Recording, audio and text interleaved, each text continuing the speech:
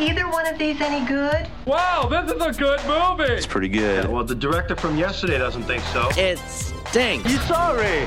You waste our film. It's so bad. Well, remember last week when we said it was kind of quiet? It's not quiet anymore. Bringing out some big guns this week for the holidays. First up, an adaptation of the 1957 musical and 1961 movie. West Side Story explores forbidden love and the rivalry between the Jets and the Sharks, two teenage street gangs of different ethnic backgrounds. It's Steven Spielberg's West Side Story. I never seen you before. You're not Puerto Rican. Is that okay? Do you want to start World War III? You keep away from him as long as you're in my house. I'm a grown-up now, Bernardo. I'm gonna think for myself. Tony, we need you if we're going to war.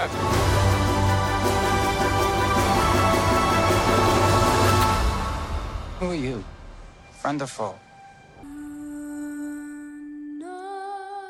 And so, yeah, I made the mistake this morning when I called into one of the radio morning shows that we call with just assuming everybody knows the story here. And that was wrong because who I was talking to didn't know the story. So if you don't, to just break it down, really, it is. It's Romeo and Juliet adapted for 1950s New York. And instead of feuding families, we have feuding gangs. Puerto Rican gang, the Sharks, and the white gang, the Jets. Yeah, and I think I was a little nervous, I think a lot of people, about Spielberg's take on this.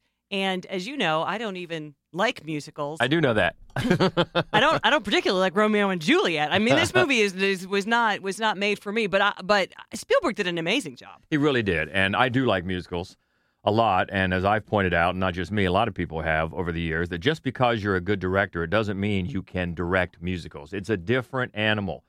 And boy, he does. I just want to point out what we saw on Twitter the other day because we follow Edgar Wright. yeah. And he's so right, though. Edgar Wright says anybody who thinks Steven Spielberg can't direct a musical obviously never saw Indiana Jones and the Temple of Doom because they open when he meets Kate Capshaw's character. She's singing Anything Goes. And this very big, cool-looking Hollywood musical number was awesome. Yeah, fair point. But this is a little more extreme and a tougher task to do.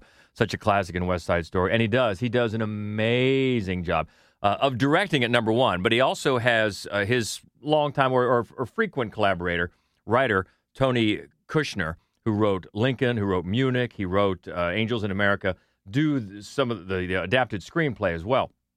And I think there's a lot of great updates, improvements, a different way of looking at things. Well, first of all, I think everybody probably knows by now about the casting.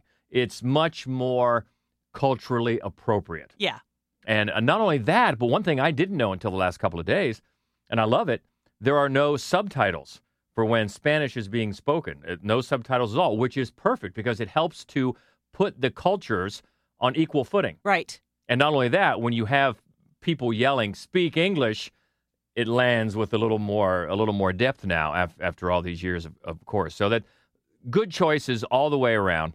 Maria is played by brand newcomer who I guess beat out thousands of other people at an open call. Rachel Zegler is her name. Amazing voice. Amazing. And maybe it's just me getting older. She looks like she's like 15. I mean, wide-eyed and brand new, but what an amazing voice for a little person. And then Ansel Elgort plays Tony. And we were glad to see that we're based here in Columbus, Ohio, if you didn't know. And a Columbus native, Mike Feist, plays Riff, and he is great. Yeah, I mean, for my money, and this maybe it is bias, maybe it is hometown bias. I thought, you said it at lunch today, he is as impressive in this one. He's the standout in this version in the way that Rita Moreno was the standout in the original. Yeah, he has a presence. He's been on Broadway before and did some other film roles as well. And a Tony nomination on Broadway. Yes, but he does. He has a presence that you just sort of drawn to him. As Rita Moreno was. And she is also, as you probably heard by now, she is in this as well. 90-year-old Rita Moreno. Fantastic. She plays, and it makes perfect sense because in the original movie, if you remember, the store where all the kids congregated was Doc's, this old guy. Well, she runs the store now. Yeah. And it's a great way to get her in it. And she factors in it in important ways we're not going to go into because that comes into that leads us down the road of some of the subtle changes that they make. So we won't go into that too much, but she really comes into play more, that character, toward the end of the film. And it's fantastic to see her. And I would not, first of all, I wouldn't be surprised to see Mike Feist get an Oscar nomination. Yeah. And I wouldn't be surprised to see Rita Moreno get one either. The way that Spielberg changed up some of the dance numbers, the locations of the different dance numbers, I thought worked incredibly well. I know that you did too. Yeah, I did. Starting right with the first meeting between Tony and Maria. It's a subtle change about where in the gymnasium they first started talking. But then that just starts some of these subtle changes throughout the musical numbers, which are really staged in a fantastic manner. His camera is constantly moving. It's wide to get in the breadth of the choreography, and then it zooms in on just a nice panning shot, and then it heads upward, an aerial shot, and where you see above the dancers or the rumblers when the guys are fighting, and some of the lighting and the framing. Use of shadows. It looks fantastic. It really does. He's his longtime cinematographer that he's worked with for years. Janusz Kaminski is his name. I'd expect an Oscar nomination there. Does a fantastic job. And the set design, they find a way to make just, usual everyday drab like hanging laundry or remnants of clothes in the dress shop become just elegant props that the characters dance around or sing around. It looks fantastic. It sounds fantastic. Of course, the songs are the same. The Leonard Bernstein music and Stephen Sondheim lyrics. As you get farther into it, though, when the gang war becomes more deadly, I think the film does a really great job of raising the stakes. Yeah, as we were saying earlier, the stakes are the same. They're just treated with a little bit more brutality. Brutality is probably too strong a word, but they feel grittier. They feel scarier. And there's a particular scene in the film, which always was to me the most sort of powerful scene in the film, and in the 61 film, and it was really one where Rita Moreno got the opportunity to really shine. And in this film, they amp it up a lot in a way that I thought was wonderful. Actually, I mean, I thought it was a great. I agree. Revision. And really right from the start, in the opening minutes, the first time the two gangs are together, I thought the threat of real, actual violence was more palpable. Right. It looks like they're actually fighting. Yes. And so right away you feel it just it's a little more palpable. And we mentioned the opening, the first time that Tony and Maria meet, and then there's a change of scenery for Officer Krupke song, which I thought worked better. And also I Feel Pretty. They changed the setting of that. Yes, they did. And I thought that really worked well. Yeah, I did too. It's in a department store now, and it's set around these lily white mannequins depicting scenes of white suburban ambition, I guess, and to have these girls running around, it's a nice ironic contrast there that works really well with such a joyous, fun song. And also the character of Anybody's. I thought I liked the way that character was handled in this film. I thought the performance was really good, and it gave it a bit of depth that was lacking the first time around. Yeah, Iris Manus plays Anybody's. Yeah, her gender conflict or her identity conflict is much more clearly defined, I think. Yeah, whereas I think in the original it was like just a tomboy. Exactly. In this one it is not. That is not what the character represents, and I thought that the performance was really great. Yeah, and it's clear without going overboard, right. I think. So that was very nice. Yeah, there's just a lot of areas of the film that I just think have more depth about it. Especially there's a move late in the film, and I'm not going to give it away, but I thought it was a bold choice for Spielberg because it reminded me of the movie version, 1985 movie version of A Chorus Line, directed by Richard Attenborough. Now, there's an example of a good director who had no idea how to direct a musical. Not only the musical numbers, but a choice he made or somebody made late in the film where they changed the context of one of the most emotional songs in the score that totally ruined it.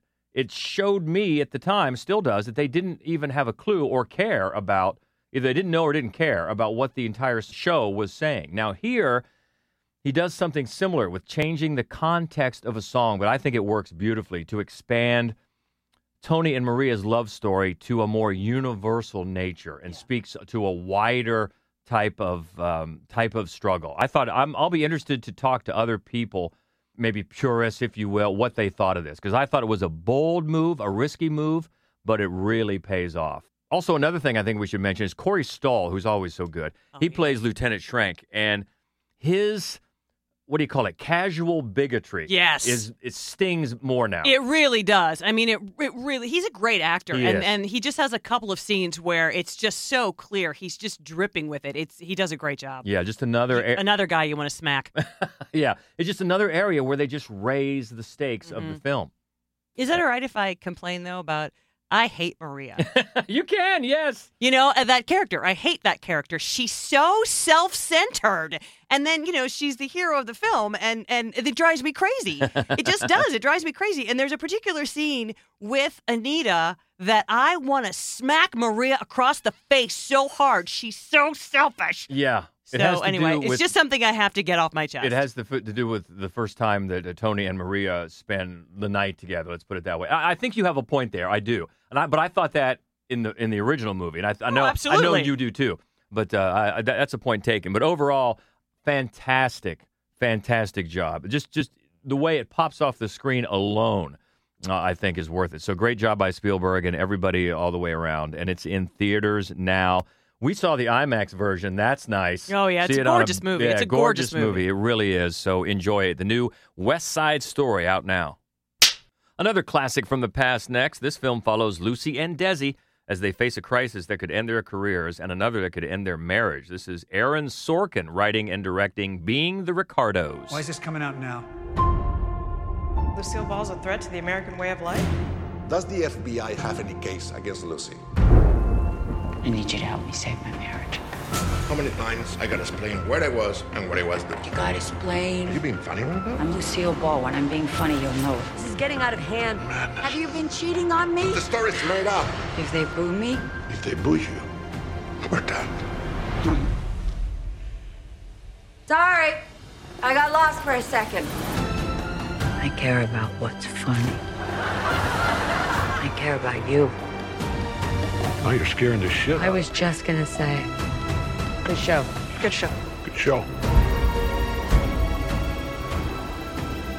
Now, the good thing was I didn't have to explain to the radio host I called this morning who Lucille Ball was. That was nice. I don't know about Desi Arnaz. But, yeah, this is celebrated writer-director Aaron Sorkin. I know he's not everybody's cup of tea, but I think he does a great job here, starting with the fact that he only focuses on 1 week. This is not a life story or how they got together or anything like that. This focuses on one tumultuous week, not only in the show, I Love Lucy, but in their marriage. Yeah, I really do appreciate that is the framework for this story because, he does a great job. There are a couple of flashbacks, a handful of flashbacks to when Lucy and Desi Arnaz meet. Mm-hmm. But other than that, it's confined to this 1 week. And I think that does a great job, number one, of keeping you invested. It's a very, very sort of very high pressure week. And then the other thing is that, which is harder to do, I think, it gives you everything you need to know about these characters. Yeah. And first of all, there was a lot of talk ever since she was cast about Nicole Kidman getting the role. She does not look exactly like Lucille Ball. She doesn't look anything like Lucille Ball. And Javier Bardem doesn't look like Desi Arnaz. He does not.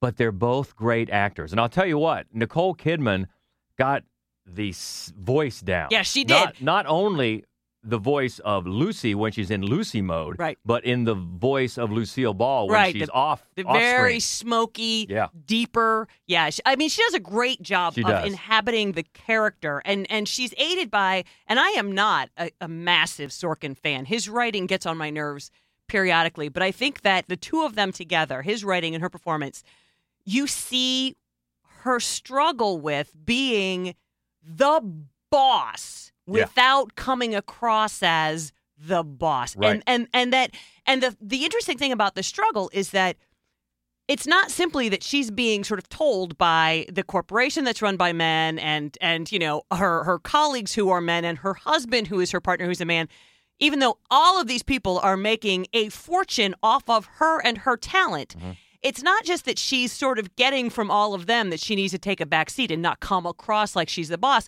But as a figure of her own time, she also sort of feels like that. She doesn't want to come across as being the boss. And that I think is a tough, nuanced turn, because it's also, and then there's a character played by Elia Shawkat who's frustrated with Lucille Ball, who's her mentor, for not just embracing the fact that she is a strong woman. Mm-hmm. And that's what Lucille Ball, she's not. She doesn't want to embrace that fact. She wants to have a nice home. She wants to have a nice family. She wants to have a nice job.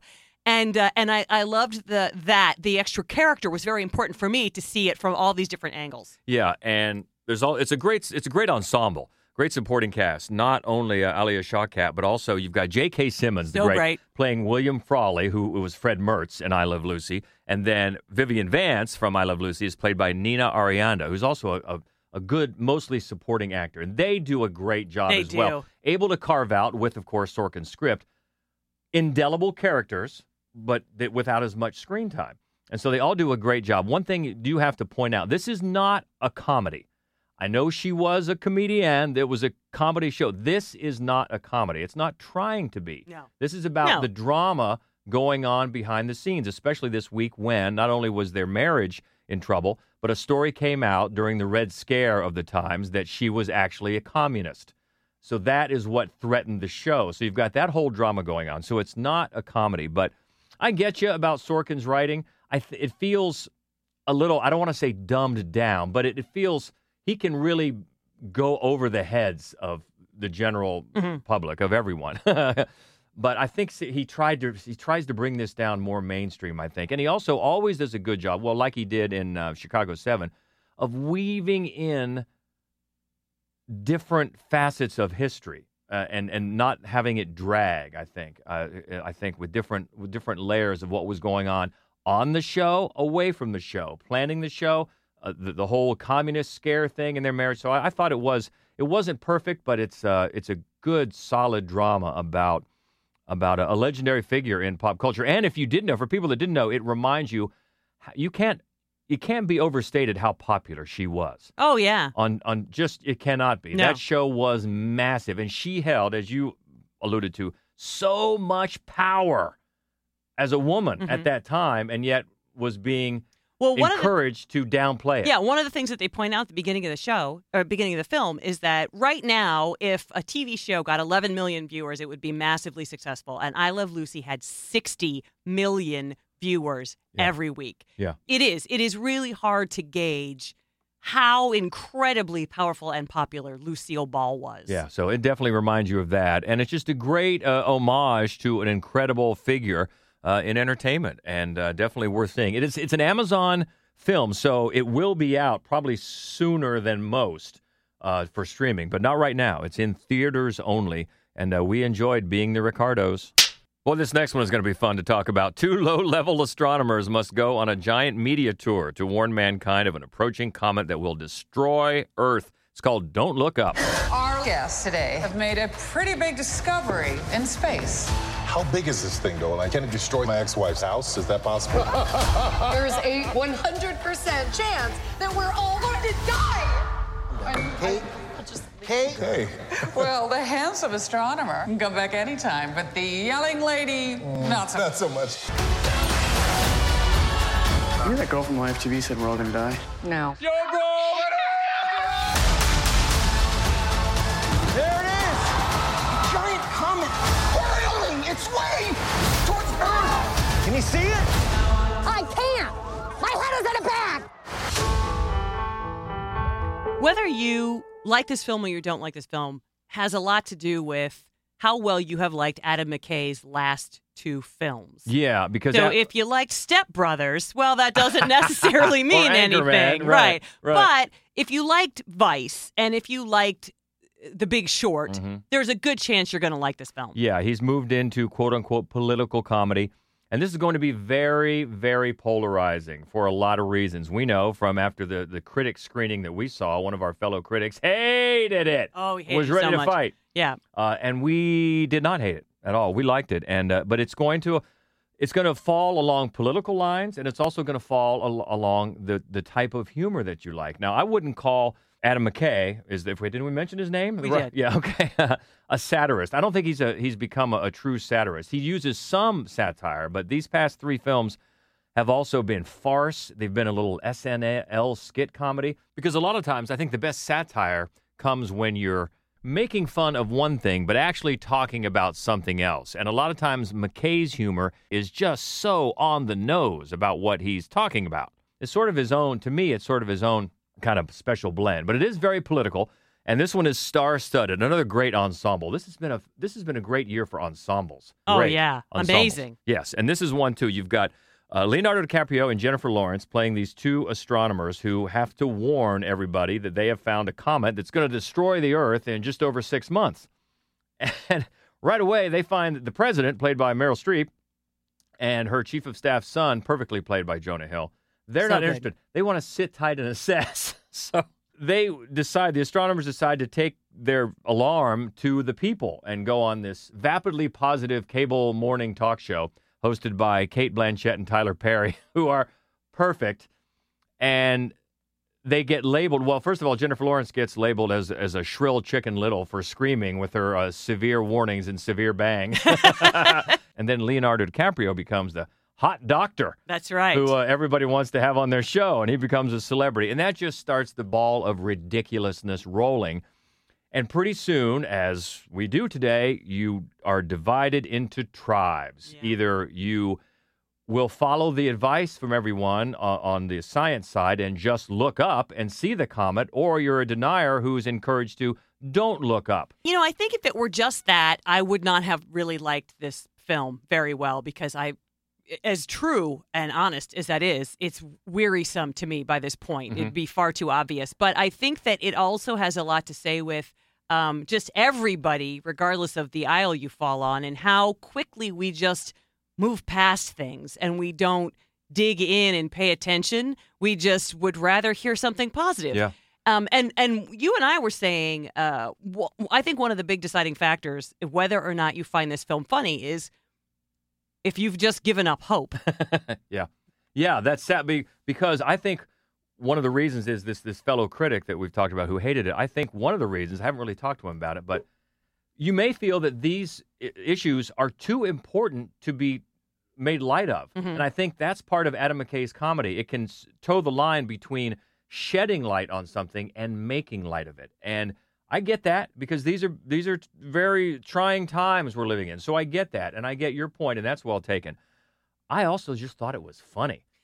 A lot of this, I laughed, and we both have talked about, there's a running gag about Jennifer Lawrence and expensive snacks. Hilarious. That I still laugh at thinking about it now. It's very funny. So yeah, I think there's a lot of this movie that is funny, and if you feel okay laughing at it. But that's part of the message of this film. There's a great song in this movie, and man, I hope this song gets nominated for an Oscar, because I want to see somebody do it right down to every last lyric on the show.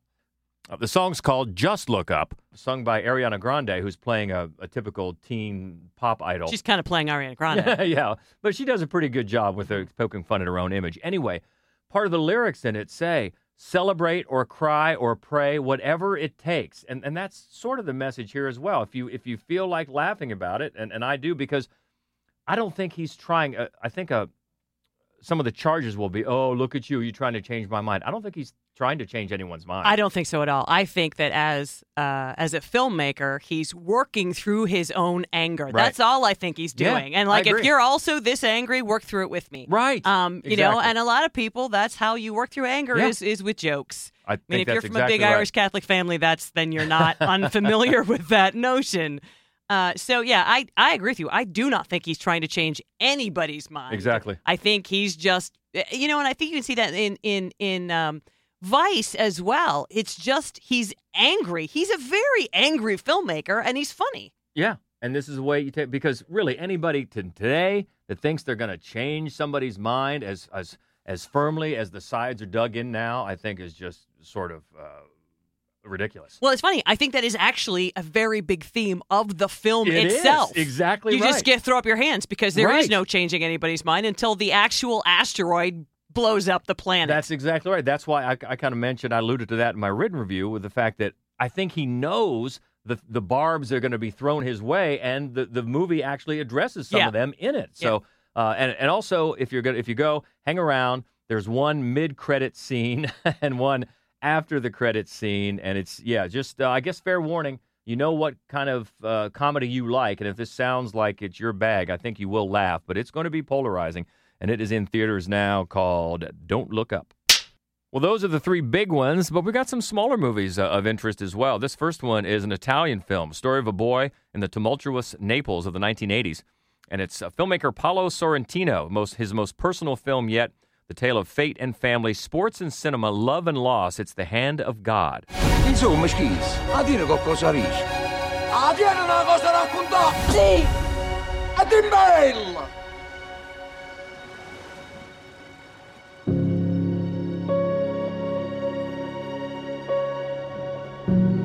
And hula hoops. It's a great, yeah, there's some hula hoop talent in this movie. Just a short scene, but it's very impressive. It is. I was very impressed. Very impressive. But I really like this filmmaker. He did a movie a few years ago called The Great Beauty I loved. He did El Divo years ago.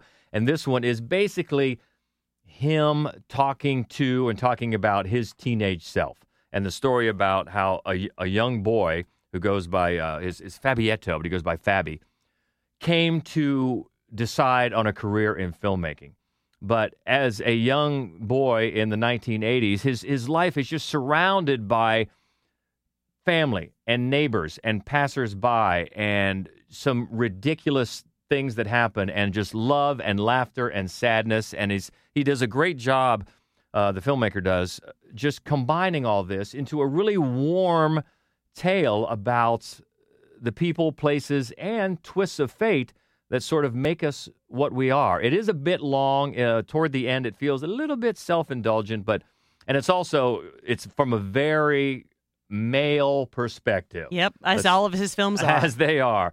And it also has more of his. He has this fantastic job, not only with landscapes, but with architecture. This guy loves architecture, and the beautiful way he frames it is just another example of this movie. But The Hand of God, if you're a soccer fan, you know that term dates back to the 1986 World Cup when Diego Maradona, who these characters are fanatically rooting for, he had a goal in that World Cup that is still debated. But the movie brings that phrase into play in another non-sports type of metaphor as well. And it's just one of the things that is handled very, very effectively in this movie. And it is, again, it's in Italian and with subtitles, which is fine. I know some people don't like them, but it's just a little bit long, but a very enjoyable tale of family and really a personal sort of a memoir. I would think, I don't know how many of the things that happened. And there is one big tragedy in this movie, so I don't know if that actually happened to the filmmaker or not, but I imagine it's pretty autobiographical, leading to the time when he decided that he was going to be a filmmaker, and a fine filmmaker that he is. And it's in theaters now, called The Hand of God. This is Italy's submission for the Oscars. That's right. So we will see if it gets a nomination or not. But Hand of God in theaters now. Well, here's another interesting film that defies convention a little bit. Rumors of demonic possession at a religious convent prompts a church investigation into the strange goings-on among its nuns. A disaffected priest and his neophyte are confronted with temptation, bloodshed, and a crisis of faith in Agnes. Used to be a nun, huh? Yeah, I was. Golly. I've always wanted to meet a nun. I bet you got all kinds of stuff just stirring up inside you. Hello there, Agnes. Sister Agnes, can you hear me? Holy Mary, Mother of God. Please listen.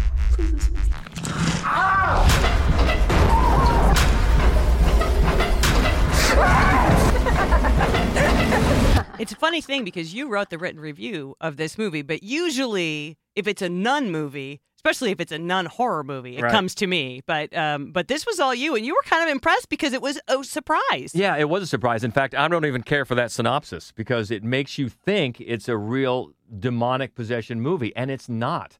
It takes such a tone shift after they get through the convent stuff, because there is a young sister who they think has the devil in her, and they turn to these priests to drive the devil out, and that is Agnes, the title of the movie. But it's really not about Agnes. This movie is about what happens to Sister Mary, who is a friend of Agnes. And after the events of the attempted exorcism, which is sort of hilarious, this movie is weirdly funny. They bring in this other sort of renegade priest, and his exorcism tactics sort of resemble the woman in Airplane that just gets beaten up by person after person. I mean, it's nutty. But anyway, the point of the movie is what happens to Mary, because after that, she decides to leave the convent, go back to regular life. And she has had some big tragedy in her life, and she's searching for something. She's searching for healing. And the point then is what happens to her and how she gets back to a normal life. And the foreshadowing is something that one of the priests, the guy who's performing the exorcism, says early on.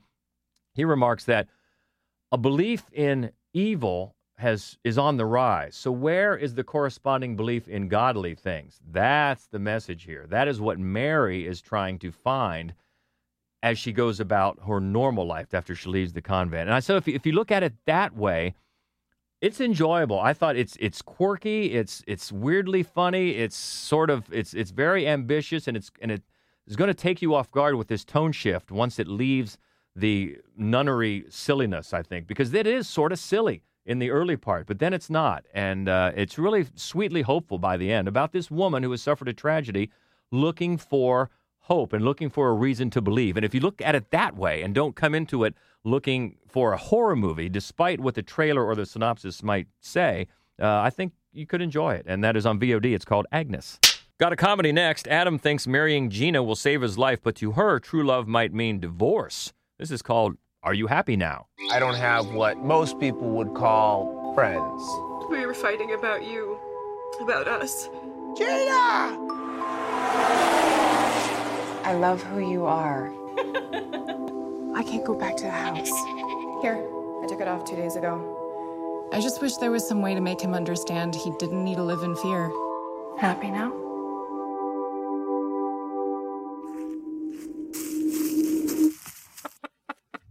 This is from writer-director David Beinstein, and actually Rachel Willis wrote the review for this at madwolf.com, and she thought it was okay. Yeah, Josh Rubin plays just kind of a loser.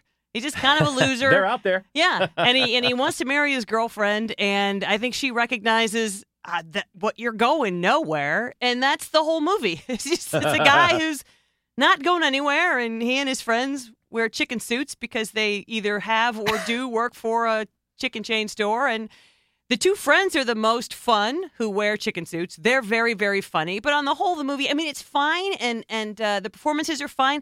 The movie doesn't really go anywhere. Mm-hmm. He doesn't really go anywhere. It doesn't resolve anything. A lot of existential dread in chicken suits. You know what reminded me of this? It seems to have died down the last few years, but the mumblecore craze. Remember a few years ago, I thought that every movie I was reviewing was a mumblecore movie, just one after the other after the other. And then I haven't seen one for a while. This sort of reminded me of that sort of sensibility. A little bit. Yeah, I can see that. And that is on VOD now. If you want to check out the full review from Rachel, it's at madwolf.com. It's called Are You Happy Now? And we'll close with an animated action fantasy. It's Monkey King and his fellow disciples trying to rescue their master within 3 days. This is called Monkey King Reborn. Sun Wukong has destroyed the sacred tree and unleashed the demon ancestor Yuandi. Come on, we have to save Master. Is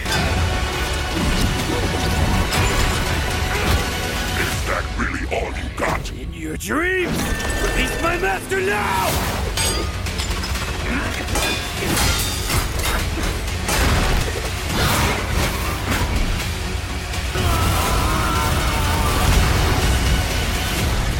You want to know who I really am?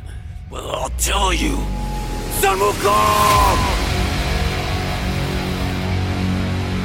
I was not familiar with the Monkey King, but apparently he's a mischievous little trickster. It's a pretty common character in Chinese folk tales, and so and this is a Chinese film, and he's not an uncommon fixture in Chinese animation. And Matt Weiner reviewed this one for us, and he found it kind of middling. Actually, he doesn't feel as he thought the final act was really great. And unfortunately, the rest of the film didn't give you any reason to invest in these characters so that the payoff really kind of landed. I thought it looked good, didn't look great, looked fine. You know, I think that if it's not quite anime, but I think it's got a little bit of that appeal as well. So I know there's an audience for this. Oh, yeah. The Monkey King is actually, again, he's a pretty common character across a lot of different media that comes out of China. So if it's something that you have an interest in, I think it might keep your attention, might keep your kids' attention. Mhm. But on the whole, it's pretty middling effort. Yeah, and Matt Weiner's review is at madwolf.com. That's on VOD now. Monkey King Reborn. All right, it's lobby time. Let's all go to the lobby. Let's all go to the lobby. Let's all go to the lobby. Checking back in the lobby with Daniel Baldwin, a.k.a. the Schlocketeer. Always the latest news on new projects and new dates. What do you got? Well, not a whole lot this week, but there's a couple of things. First up, on the bad news front, Disney has removed the Fox erotic thriller Deep Water from their release schedule. It was originally supposed to hit theaters next month on January 14th. There's no indication at this point whether it's going to get moved to later in the year or if it's going to head to a streaming service. I know with a lot of the Fox movies, even some of the ones that they might have wanted to sell off, they couldn't because Fox had pre-sold streaming rights before the Disney-Fox merger happened. So I'm not sure if that's the case with Deep Water. If it's not, then it could end up on Hulu, but I guess we'll just see. But hopefully we'll get it sooner rather than later because it's based on a Patricia Highsmith novel, kind of like Talented Mr. Ripley. Oh, yeah, okay. And it stars Ben Affleck, Anya de Armas, and Tracy Letts. And it's the first film from director Adrian Lyne in 20 years. Wow. So he hasn't directed anything since Unfaithful, and this is his return. So hopefully it's good, and hopefully we'll get it sooner rather than later. I did not realize he'd been on hiatus for that long. That's amazing. I didn't either. All right. On the good news front, a couple years back, Robert Rodriguez had directed a new low-budget thriller called Red 11. It was his way to pay tribute to his roots by making another $7,000 movie, just like El Mariachi, when he kicked off. It was originally supposed to come out on the streaming platform Tubi last year, but for whatever reason that didn't end up happening. But it kind of quietly hit VOD earlier this week, so if anyone's interested in seeing that, you can now rent or purchase it digitally through most VOD outlets. And that's called what, Red 11? Red 11. Interesting. Yeah. Okay, $7,000. Wow. Yeah.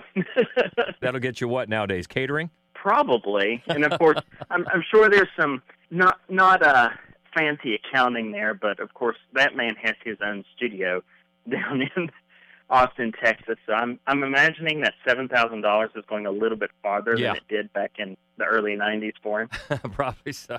And on February 18th on Netflix, we will be getting the new Texas Chainsaw Massacre film, for better or worse. We're excited. Yep. Well, I would hope that it can't be worse than the last couple installments, but I don't want to jinx myself. Right. So maybe we'll get a good one. Yeah. Who knows? We can hope. And Sony has set their animated superhero opus Spider-Man Across the Spider-Verse Part 1 for an October 7th theatrical release next year, and that, of course, is a sequel to Spider-Man Into the Spider-Verse.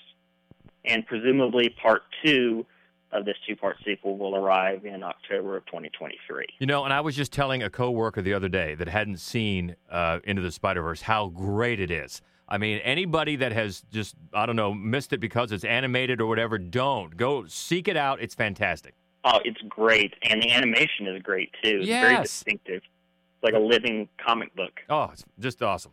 And then the last thing I have for you, which is pertinent to this week's big release, Universal has set a November 23rd release next year for Steven Spielberg's semi-autobiographical drama, The Fabelmans. So that's loosely based on his life growing up and his obsession with movies as a child and starting to make his own. There's a lot of rumors going around that it might be his last movie. Obviously, it's the kind of one that would be a nice button on a career, but given that, he's younger than Ridley Scott, who is just cranking them out left and right, I wouldn't be surprised if he keeps going. Yeah, even if they say it now, I doubt it, but looking forward to it. All right, you can always catch up the latest news with the Schlocketeer at the Schlocketeer on the social medias. Thanks so much. Hey, thanks for having me. Okay, looking ahead to next week. Big week. More big releases out, starting with Spider-Man No Way Home. Nightmare Alley. Yeah, we've already seen that. Can't wait to talk about that. Also, another one that we've already seen called The Lost Daughter. And Swan Song. Yeah, this is a new Swan Song. There was a Swan Song, one of actually our favorite smaller movies from this year, right. actually. This is a new one. Yes. Starring Mahershala Ali. Yeah, so looking forward to that. Also, I love this title, Bad Luck or Looney Porn. Okay. Mother Android. And, another one we've already seen, Achura. Yeah. Is out next week as well. So another big week heading to the big holiday. So we'll talk about those then, but this week, a big week as well. So let us know what you thought about anything this week. The new West Side Story, being the Ricardos, or Don't Look Up. You think it was funny or not, or you want to talk about those expensive snacks that are still funny. Let us know. We always love to keep the conversation going. You can find us on Twitter. It's at Mad Wolf. Also on Facebook and Instagram, it is Mad Wolf Columbus, and the main website with all of our written reviews and our other horror movie only podcast called Fright Club. New episode dropping just a couple of days, by the way. You can find all that at madwolf.com. So hope you're doing well. Hope you're having a great holiday season. Until next week, she is Hope Madden. He's George Wolf. And this is the Screening Room Podcast. See ya. I do wish we could chat longer, but I'm having an old friend for dinner. Bye. Okay, everybody, that's a wrap.